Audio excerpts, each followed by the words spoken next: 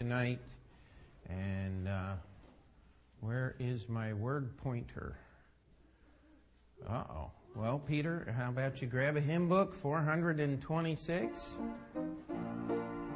As we get started tonight, here we go. Far away the noise of strife upon my ear is falling. Then I know the sins of earth beset on every hand. Doubt and fear and things of earth in vain to me are calling. None of these shall move me from you, land. I'm living on the mountain underneath the cloudless sky. Praise God, I'm drinking at the fountain that never shall run dry. Oh yes, I'm feasting on the manna from the bountiful supply, for I am dwelling in Beulah land. Far below the storm of doubt upon the world is beating. Sons of men in battle long the enemy withstand. Safe am I within the castle of God's word retreating. Nothing then can reach me, 'tis Beulah land. I'm living on the mountain underneath the cloudless sky. Okay, wait a minute. I dropped out just to see what you would do. That was the world's lousiest praise God I think I've ever heard at Open Door Bible Baptist Church. I mean, it's right there in the hymn book. Let's pick up with that course and let's try. Can't we praise God tonight? Amen. All right, let's try it out. I'm living on the mountain underneath the cloudless sky. Praise God, I'm drinking. That's a little better. Fountain that never shall run dry. Oh yes, I'm feasting on the manna from the bountiful supply, for I am dwelling in Beulah land. Let the stormy breezes blow, their cry cannot alarm me. I am safely sheltered here, protected by God's hand. Here the sun is always shining, here there's naught can harm me. I am safe forever. La land, I'm living on the mountain underneath a cloudless sky. Praise God, I'm drinking at the fountain that never shall run dry. Oh yes, I'm feasting on the manna from the bountiful supply, for I am dwelling in Beulah land. On that last viewing here the works of God, I sink in contemplation, hearing how His blessed voice I see the way He planned. Dwelling in the Spirit here I learn of full salvation. Gladly will I tarry in Beulah land. I'm living on the mountain underneath the cloudless sky. I'm drinking at the fountain that never shall run dry. Oh yes, I'm feasting on the manna from the bountiful supply, for I am dwelling in Beulah land. And let's turn over to page 633. Grab your Bibles. Hold the fort. Amen. 633. Oh, my comrades, see the signal waving in the sky. Reinforcements now appearing, victory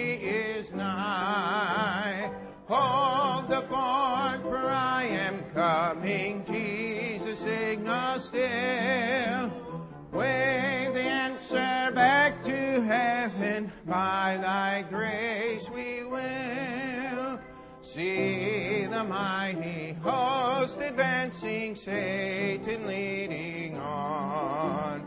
Mighty men around us falling, courage almost gone. Hold the fort, for I am coming, Jesus, signal still.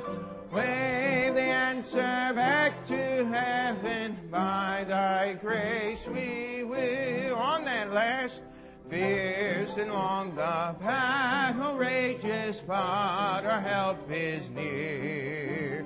Onward comes our great commander, cheer, my comrades, cheer.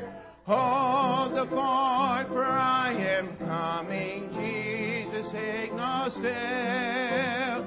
Wave the answer back to heaven, by thy grace we will. Amen. Let's pray. Dear Heavenly Father, we thank you for this night, which we can assemble together in your name. Lord, we thank you so much for this book called the Bible, that gives us strength and grace and understanding that we may stand in these evil days. Lord, we just ask for your blessing upon this service tonight. In Jesus' name we pray. Amen. You may be seated. I wanted to take just a few minutes tonight. And of course, before I forget, we're glad that, boy, my brain is not working. I know it's Jimmy and Julie. There we go. I'm sorry, I forgot your name. It's dust on the brain from all this work going around here. But the track work is finished in the basement. And tonight, if we can pick a color, we should have the curtains installed in about 6 to 8 weeks. And if everything else goes well, we'll be completely done in 6 to 8 weeks. And I have no idea where the ringing is coming from. Somebody have a hearing aid. There we go. There we go. So if we could take just a minute here and get an approval on a few things. Most everybody, let's see, has seen this, but how you like this for downstairs? Does everybody like this? Does anybody hate it? We can get this. This is a carpet for the basement.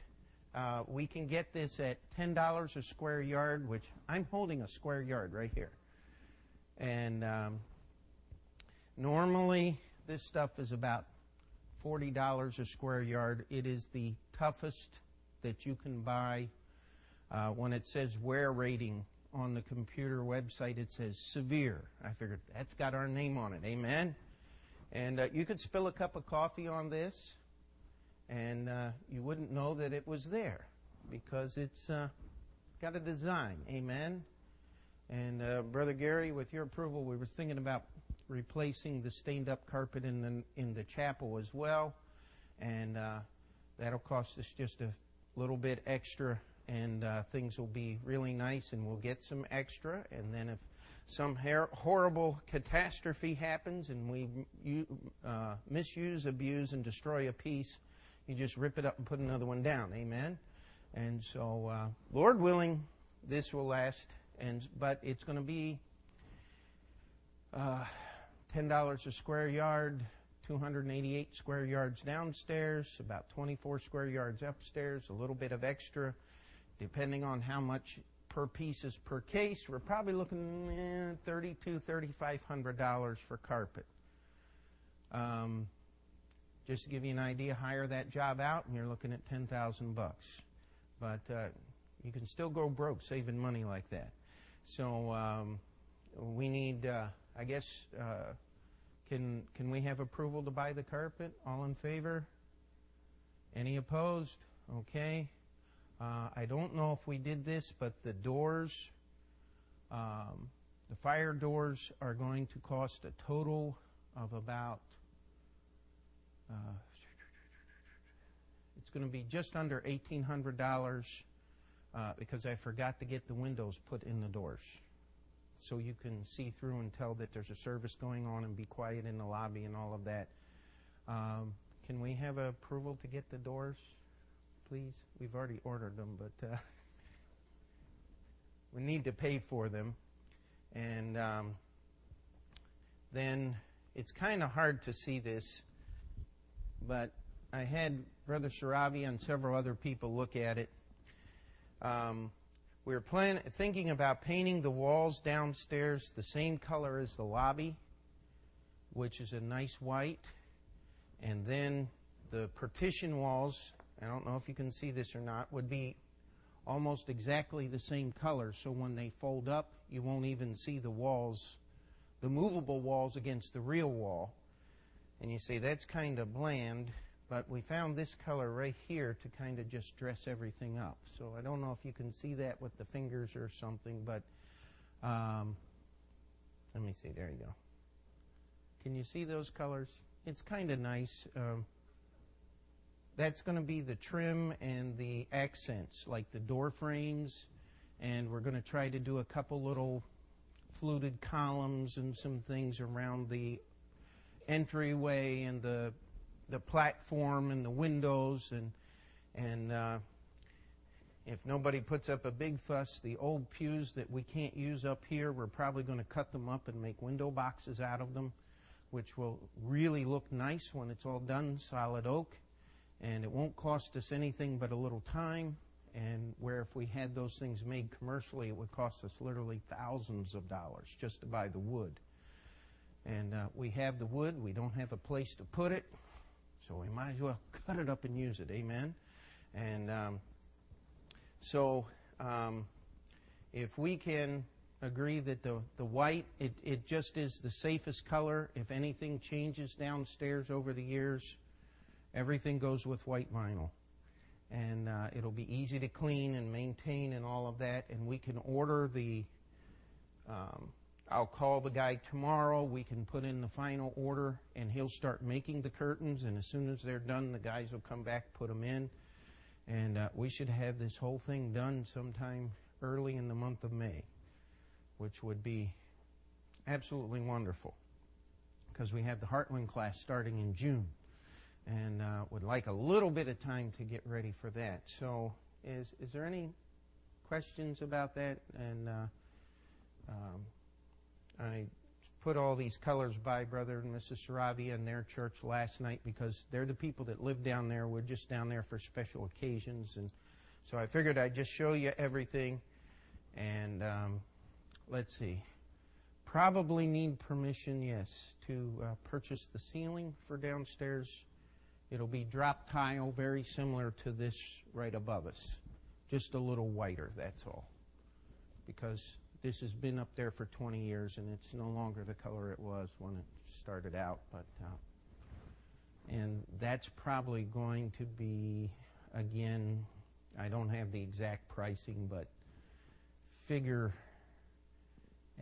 somewhere around $4,000 to $5,000 for the ceiling, because we have to put a ceiling in the bathrooms, in the lobby, in the basement, in the big room in the basement, and everything's got to be engineered properly. You can't just put screws in the ceiling and wire it in place. That would get us in trouble with the building code. So can we have an approval for that as well? Okay. Somebody asked where the money is coming from. It is a combination. Out of the general offerings, in the past 2 months, we've paid off about $6,000 in expenses. We still have 47, well, no, not 47, 47 minus 12, which would be 35. Is that right? Yes. We still have $35,000 in the bank. That's $35,000 loan money, and about $8,000 or so of that is the thing. We've paid $10,000 on the partitions. We still owe about $20,000 on those partitions, and then with these last two purchases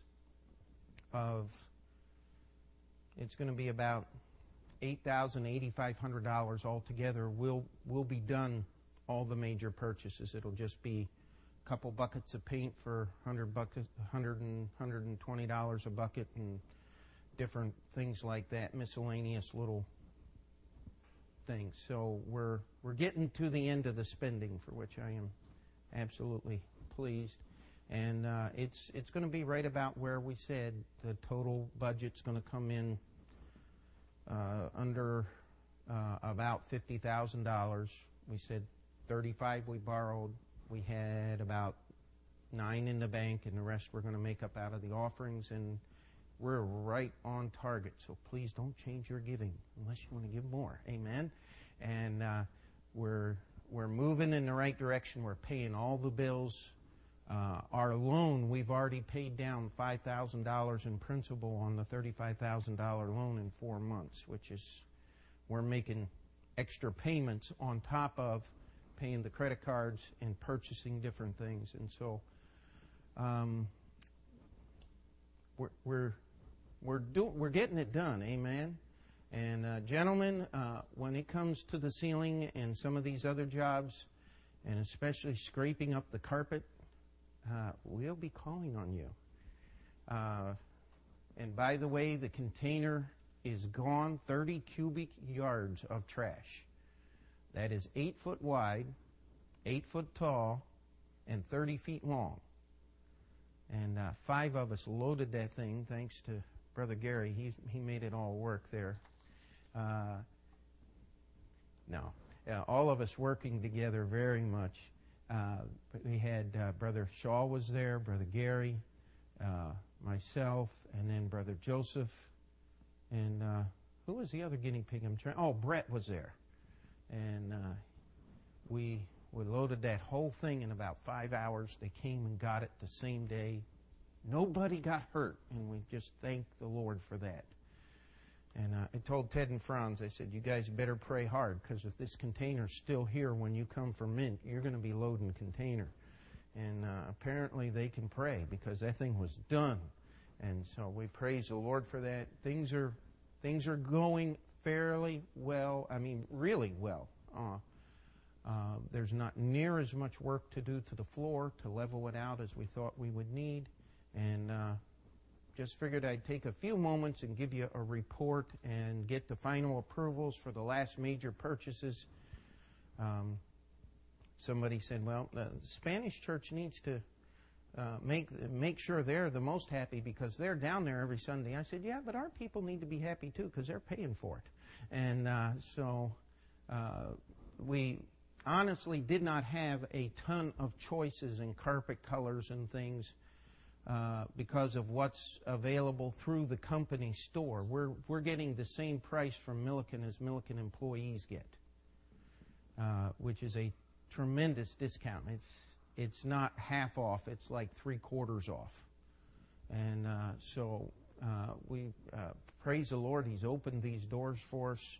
And when it gets done, everybody's going to say, hey, can we move them up here and go downstairs? And the answer will be no. We're going to stay right here. But once we pay off all these bills, maybe we'll start doing a little more work up here. And we'll just see what the Lord's going to do. Amen? And one of the things is God's given us this building. We want to be good stewards of it. And we want to make it a place that the world would recognize as being taken care of properly. It's a good testimony to the Lord. It's a good testimony as Christians. And so we want to do that. I think the exterminator was here this week, and he was just blubbering all over himself about how nice the tile was and how great a job we were doing taking care of this building, and he just couldn't believe it. It's a good testimony, amen? And so there is a purpose to the work, and so we praise the Lord for it. All right. Whew. All done? How about we do blessed assurance, amen? Page number 51.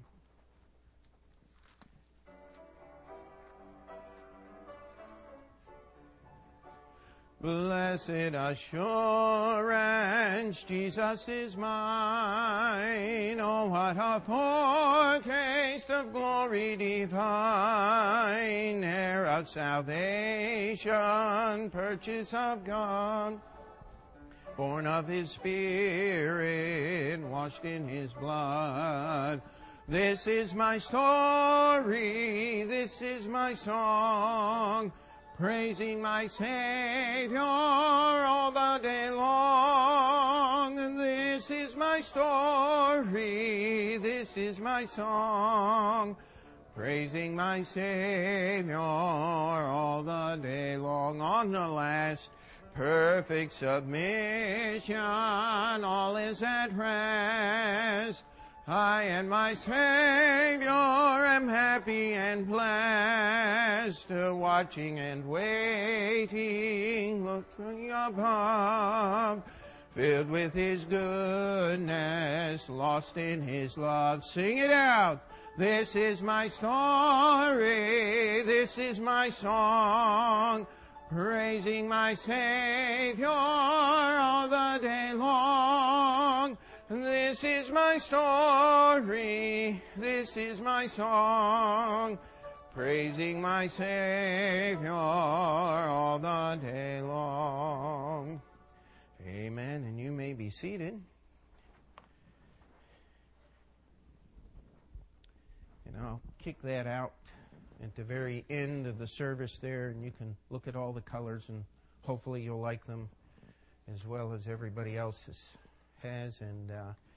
But the first of what we envision to be many weeks in the book of Hebrews, I want you to start right at the proper place, the last chapter.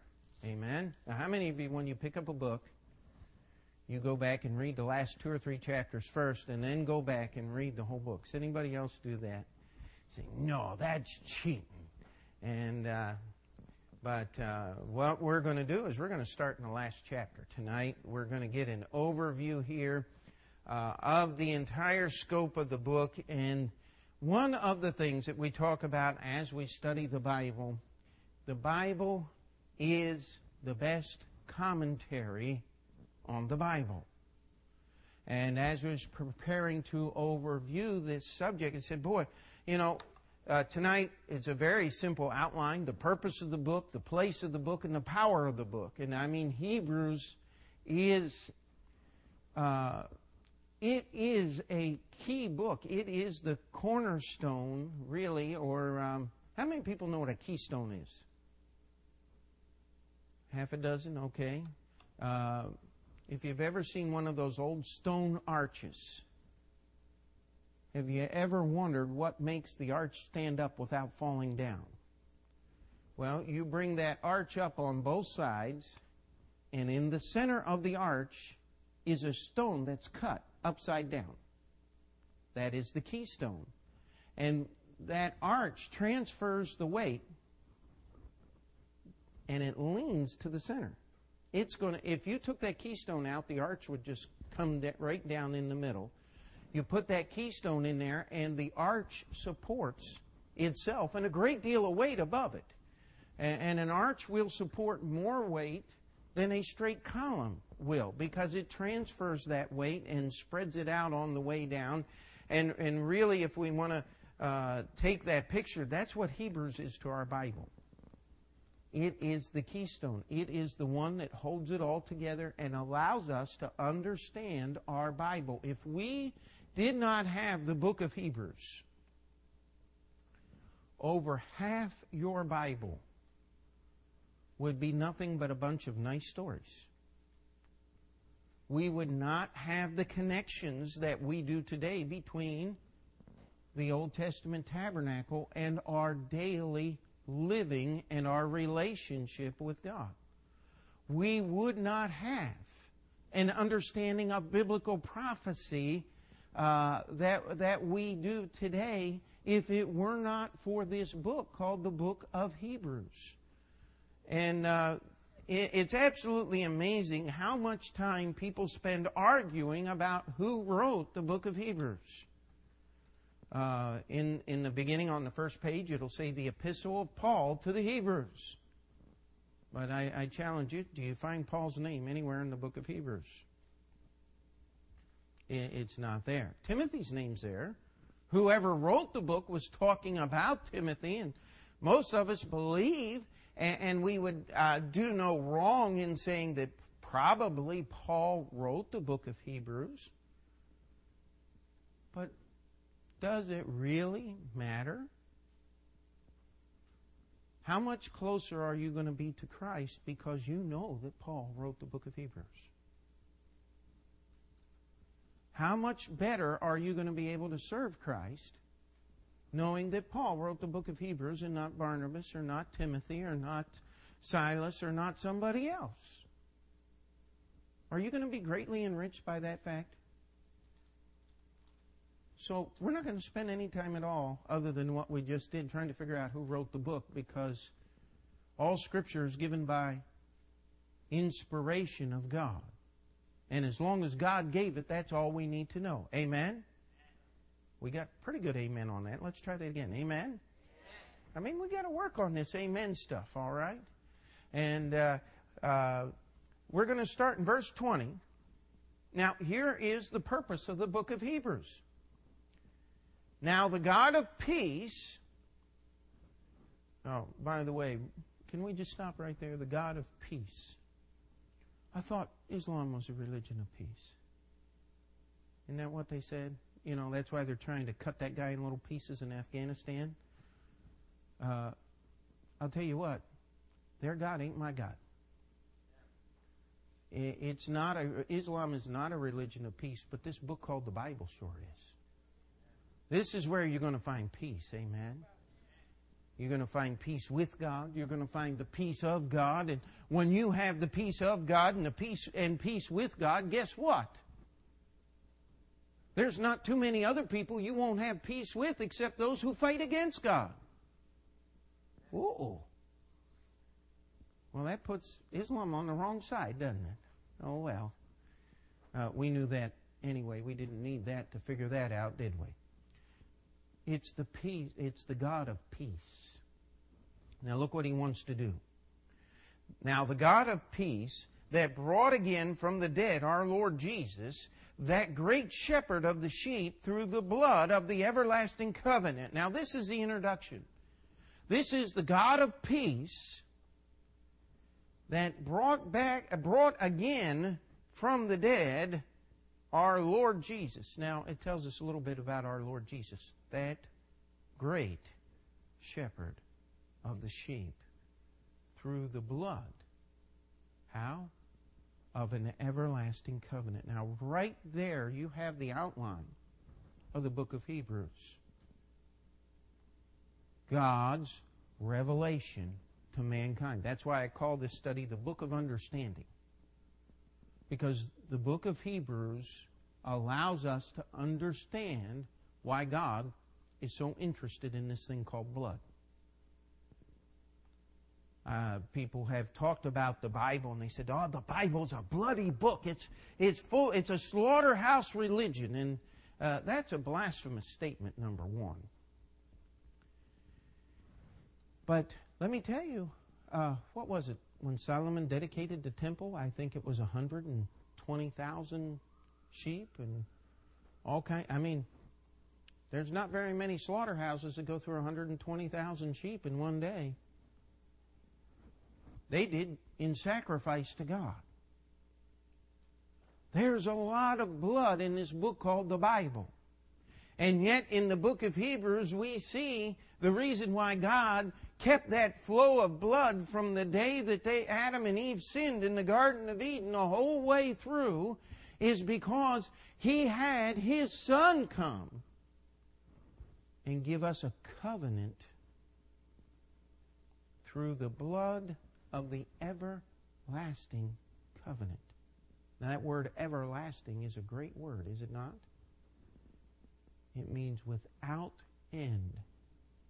The covenant that God wants between you and I is a covenant with no end. His covenant that He made with Abraham, guess what? It has no end. Amen? And it is that same covenant that Jesus Christ fulfilled when He shed His blood on the cross. Now, our Protestant theologian brethren, they want to divide the Bible up into two covenants, the covenant of law and the covenant of grace. And some of our dispensational brethren want to chop this Bible up into so many little pieces that you couldn't find a verse of Scripture that help you through a problem if you had a magnifying glass. And neither one of them are right. There is an everlasting covenant that's sealed in Jesus' blood that was started before the foundation of the world, before the worlds began. God ordained all of these things. God is not getting out a deck of cards and dealing out, oh, that was a bad hand, let's start over again. I mean, you read some theological textbooks and you would think that's the kind of God that's in this book called the Bible. And that's simply not true. It is the blood of the everlasting covenant. It was shed once, by the way. We'll get to that in Hebrews chapter 9. He makes it pretty plain there. But this is what God wants to do. Now, the God of peace, all of that rest. Now, the book of Hebrews, if you're a grammarian, if you're I don't think they call them grammaticians, do they? Something in between a grammatician and a grammarian, and I'm sorry there, Julie, on that. But if you like the words, and you like complicated sentence structure, you're going to love the book of Hebrews. It is full of massively complex sentences. And that means it takes a little time to work on it. All of what we just read in verse 20 is just describing the God of peace. Amen?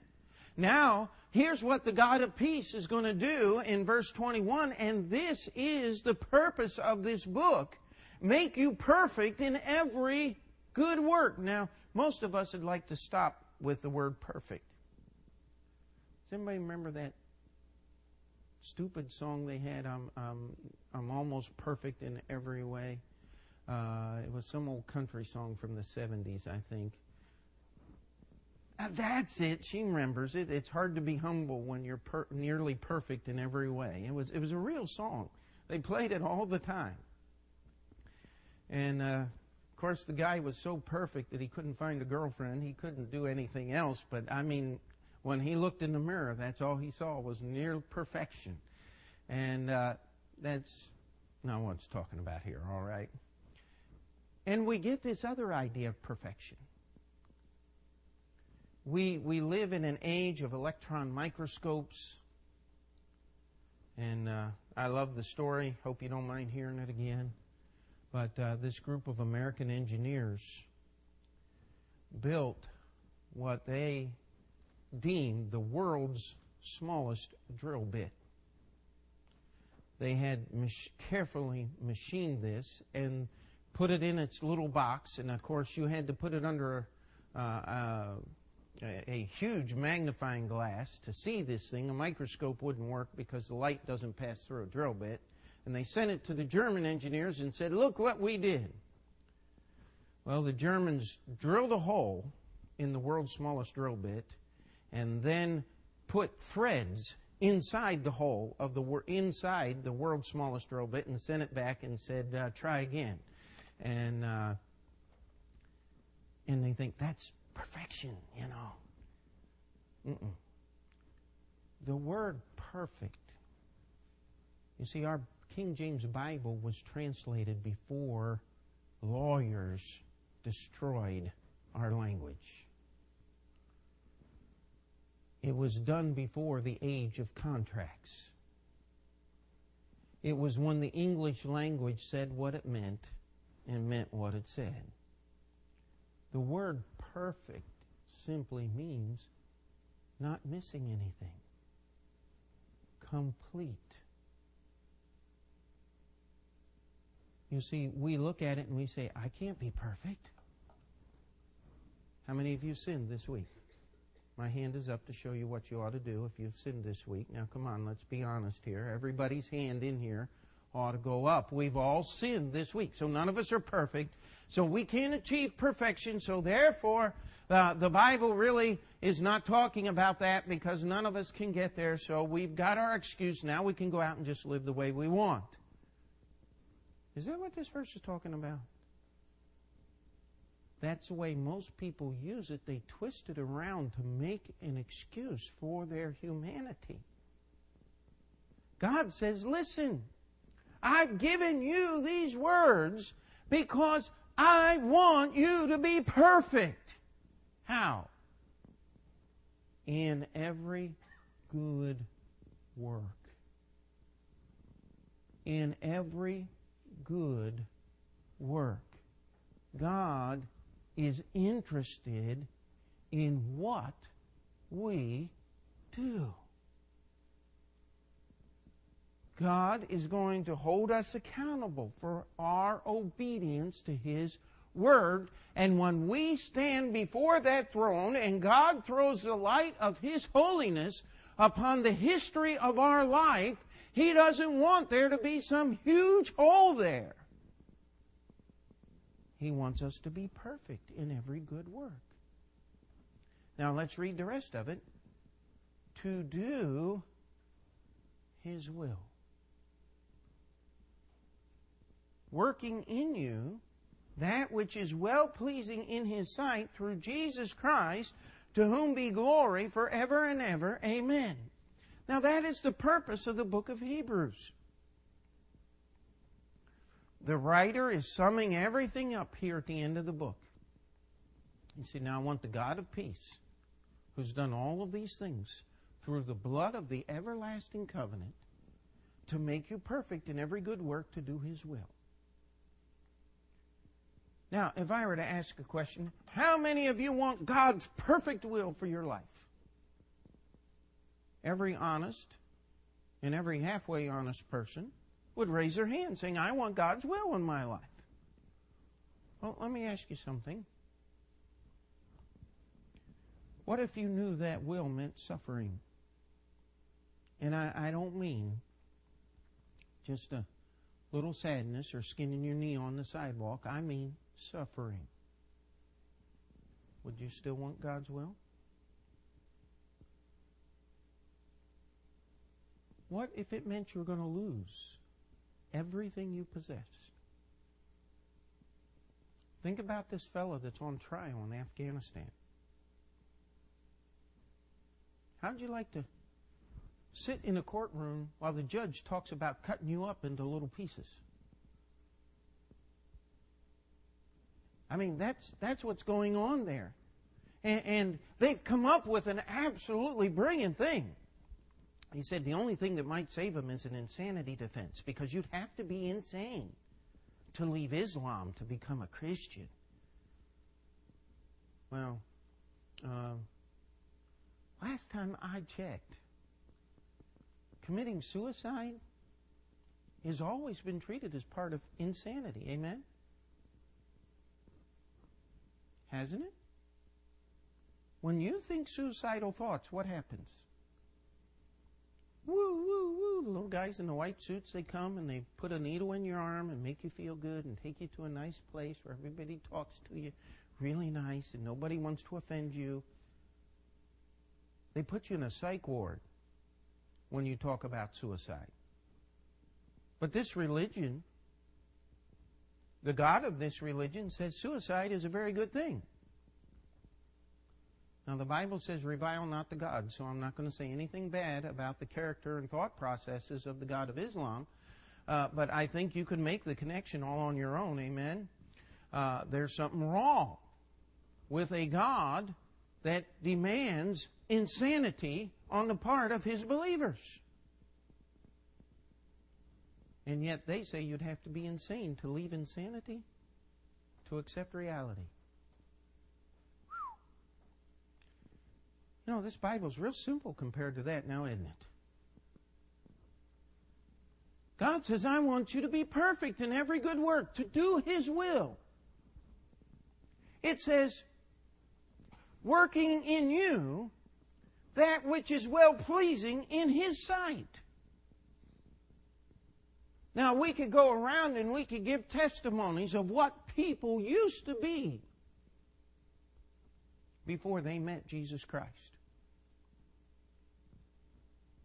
We have people in this room that did all kinds of unmentionable things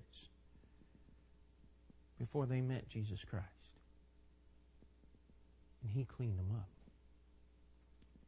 He made their life well-pleasing in His sight.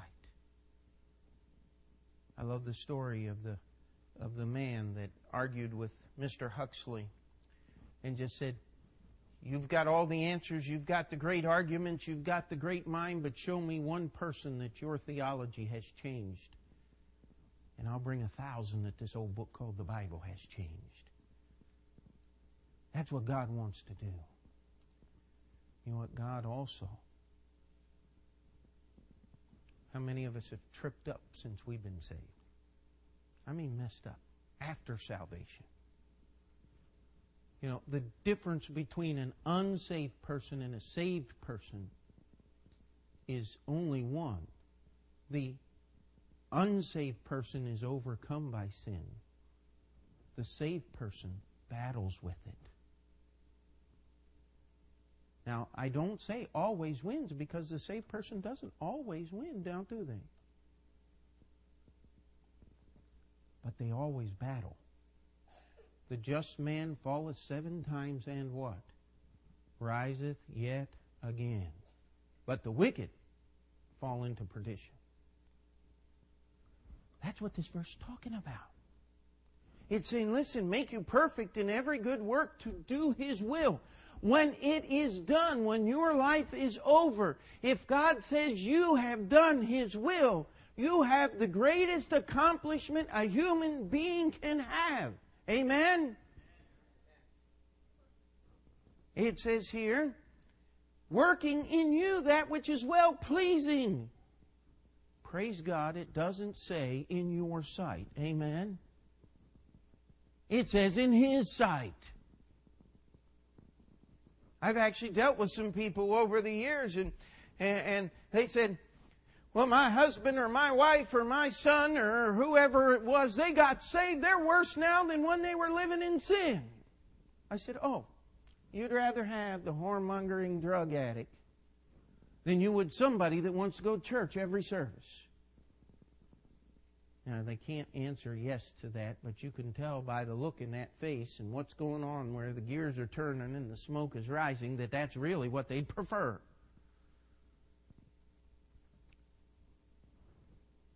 It's well-pleasing in His sight. Amen? Don't use God as an excuse to try to satisfy your prurient desires. You know, one of the things God saved Pete Montoro from was Pete Montoro. Any person left to themselves will destroy themselves. It is the natural intent of a wicked and perverted human heart that you were born with. You ever wonder why God doesn't let you win the lottery and why gambling's a sin? It's because if you could do everything you wanted to do, you would destroy yourself. And right here it says, listen, working in you that which is well-pleasing in His sight. How? Through Jesus Christ. And here's the best part of the whole thing. To whom be glory forever and ever. Amen. To whom be glory. Have you ever thought about this? The Creator, God of the universe, wants your life, wants my life to bring glory to His name. Does that make sense to you? Why would the Creator God of the universe even care about who I am? Or who you are? I mean, let's look around a minute. Is there anybody in this room that's somebody? As far as the world is concerned? When was the last time your name was on the front page of the New York Times? Not in this lifetime. For most of us, we could live 100 of them, and our name would never be there unless you did some horrendously horrible thing and was on the I just got caught section or something like that. That's the only hope we'd ever have of making the front page, because we're nobody as far as the world is concerned, but God says, I want to use you to bring glory to my name. Now, if that doesn't astound you, humble you, scare you right out of your shoes, make you understand how great and how loving our God is, I don't know what will. He wants to use us. And by the way, there's nothing in us that He can use. So He's got to put Jesus in us to get the thing done. Now, in this renovation work in the building, I can give you many, many examples of things that were in this building that once served a purpose. And most of them got loaded on the dumpster Tuesday morning. You know why? Because it wasn't worth the effort to fix them. Yet what does God do? He lets us be born again. He starts all over. Wow. Isn't that cool? Isn't that wonderful? Isn't that encouraging? It's an everlasting covenant. You can't mess up bad enough to break it. Isn't that a wonderful thought?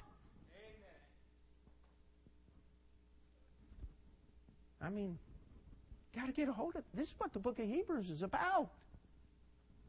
God wants to make you and I worthy of being with Him in heaven.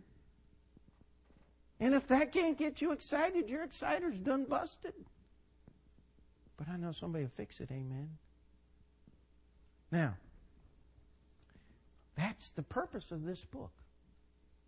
You want to get excited about the things of God, God working in your life, you study the book of Hebrews. Now, if you're studying the book of Hebrews for any other purpose, we just finished a little section in the Mint reviewing, understanding the Bible and studying the Bible, and we've gone over this, and I'm rather repetitious, I know, but I don't get it the first 20 times, and you probably don't either, so we're just going to keep going over. And the whole purpose of the Bible is to allow us, number one, to be saved, and number two, to learn how to live for God, to prepare for heaven. And that's what this book of Hebrews is all about. If you study it for any other reason, you're wasting your time in the book of Hebrews. You want to be Mr. So Smart that knows everything and all the little nuances and can sit here and argue Dr. Lightfoot and Dr. No Foot and Dr. Refoot and Dr. Stinky Foot and all the others that are in there. I don't know. I mean, they're just say a bunch of worthless names. Amen.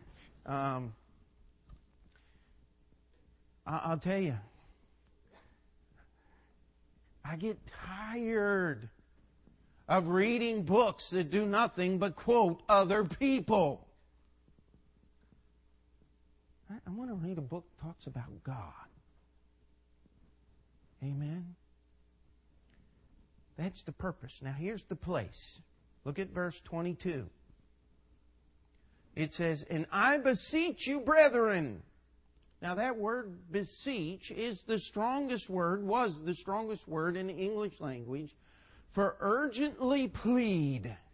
It is begging you, it is asking you with all earnestness. Now here's what he asks you. Suffer the word of exhortation. You know, that's one of the hardest things to do. None of us want to spend any time, and don't spend any time more than necessary, examining what's wrong with your life, all right? Exhortation is blame expressed to the face. It is saying, This is what you need to do, and you're not doing it. Now, the world has a saying, behind every great man, there's a woman kicking him in the right direction, right? Something like that. And, we have fun with that, and I'll be the first to tell you that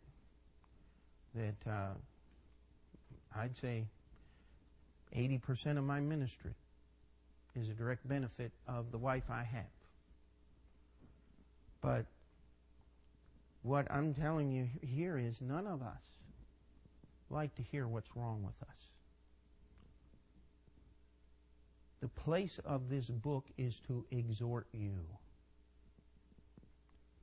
This book is the swift kick in the backside that all of us need from time to time.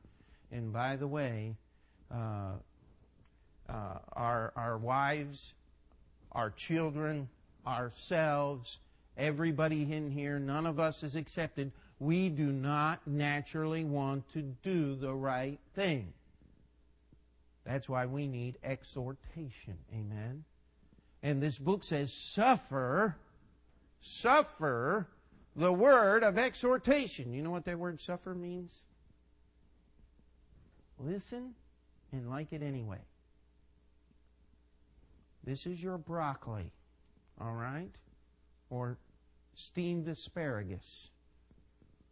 Or overcooked okra. Whatever is really, it's all good for you, isn't it? But we need those things. There are going to be some things in this study that none of us are going to enjoy. We are going to get exhorted. And I'll tell you what usually happens when we start getting into exhortation. Pastor, I'm sick. I can't come tonight. Or Sunday, well, Pastor, I'm so tired at work, I couldn't make it. Hey, the place of this book is to suffer the word of exhortation, all right? How many of you make that challenge to say, I'm going to suffer through this study even if it takes 18 months, all right? Can we do that? Will you suffer with me, all right? Because we need to be exhorted. That's the place of this book. It's exhortation. And if you study the book of Hebrews, as most people study the book of Hebrews to find out all kinds of interesting little tidbits that I can argue with my friends about, you have wasted anything you've learned from the book of Hebrews. It is a book of exhortation. Now, here's what he says. Now, I love whoever this writer was. He's just absolutely incredible. And then we know the Holy Spirit's responsible. He says, for I have written a letter unto you in few words. He said, listen, suffer this exhortation because you ain't heard half of it, buddy. I could tell you a whole lot more, but I've only given you what the Holy Spirit wants you to have. It's just a few words. I mean, the book of Hebrews. Let's count up the pages here. 293 to 306. That's 13 pages. And 2 of them are half pages in my Bible. So about 12 pages in your Bible. Yeah, something like that. Maybe 13. It's not a lot. It's not the longest book in the New Testament by a long shot. But it says, suffer the word of exhortation, for I have written a letter unto you in a few words. I just praise the Lord he didn't say it all, amen? You wouldn't be able to carry the book around. He said, I'm exhorting you. And that is the place of this book in your life. I will tell you, a thorough examination of the contents of this book will change the way you walk, the way you act around your coworkers, the way you exert yourself in the world in which you live, the way you think and the way you talk and the way you walk, it will change you. That's the place of this book. Suffer the word of exhortation. Amen. And now I just want to spend a few minutes, and we're going to breeze over this last one. We're going to end on time. We're going to turn to Hebrews chapter 4. And I want to talk just a few moments about the power of this book.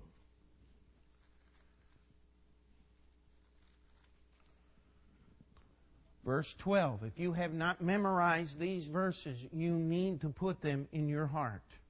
For the Word of God is what? Quick. Now that doesn't mean fast. That means living.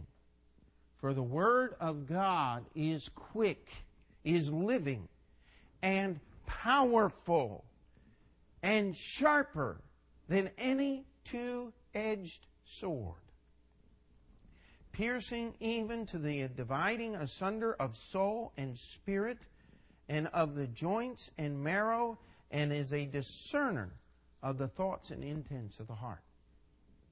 Now we're going to come back to this verse. But could you imagine the dividing line between soul and spirit?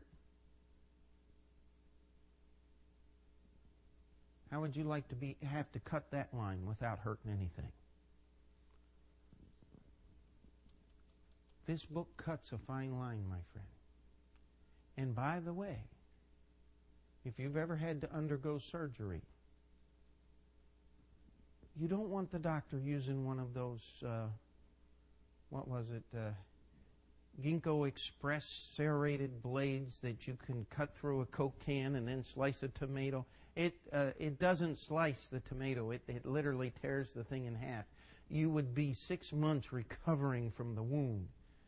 They cut with a very fine line. In fact, they're cutting now with lasers as much as they can because it cuts an even finer line than any knife blade known to man.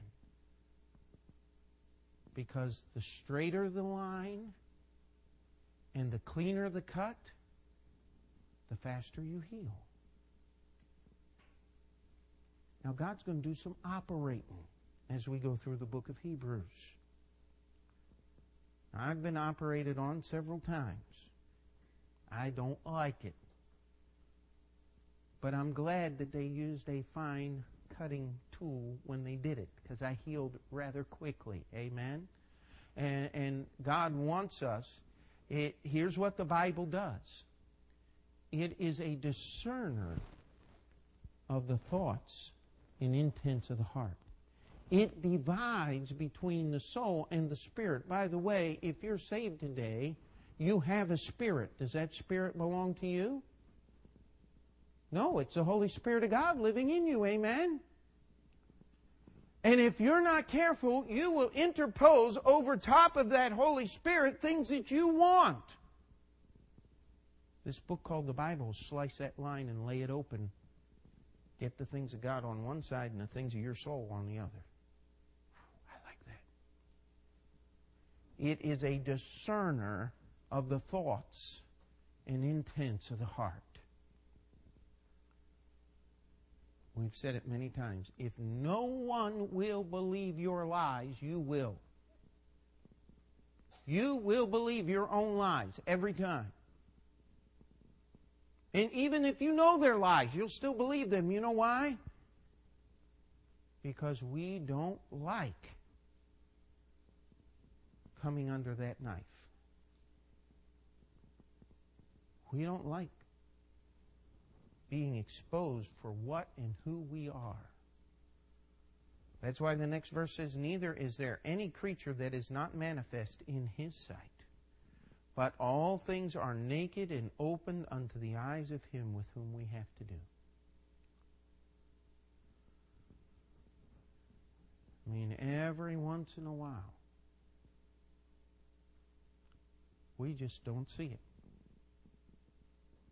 We just don't see what's going on in our own lives. We miss it. Sometimes we want to miss it. Sometimes we pretend we miss it. Sometimes we just don't see it at all. I mean, it just whacks us upside the head, and we have no idea where it came from or what was going on. It's because we're stupid, all right? We're just human beings. But Jesus can see everything. And if we'll submit ourselves to Him, He'll do the work. He'll make us perfect unto every good work, to do His will, that He can accomplish in us what is well-pleasing in His sight through Jesus Christ, to whom be honor and glory forever. I didn't get all the words quite right, but pretty close. And all God's people said, let's pray.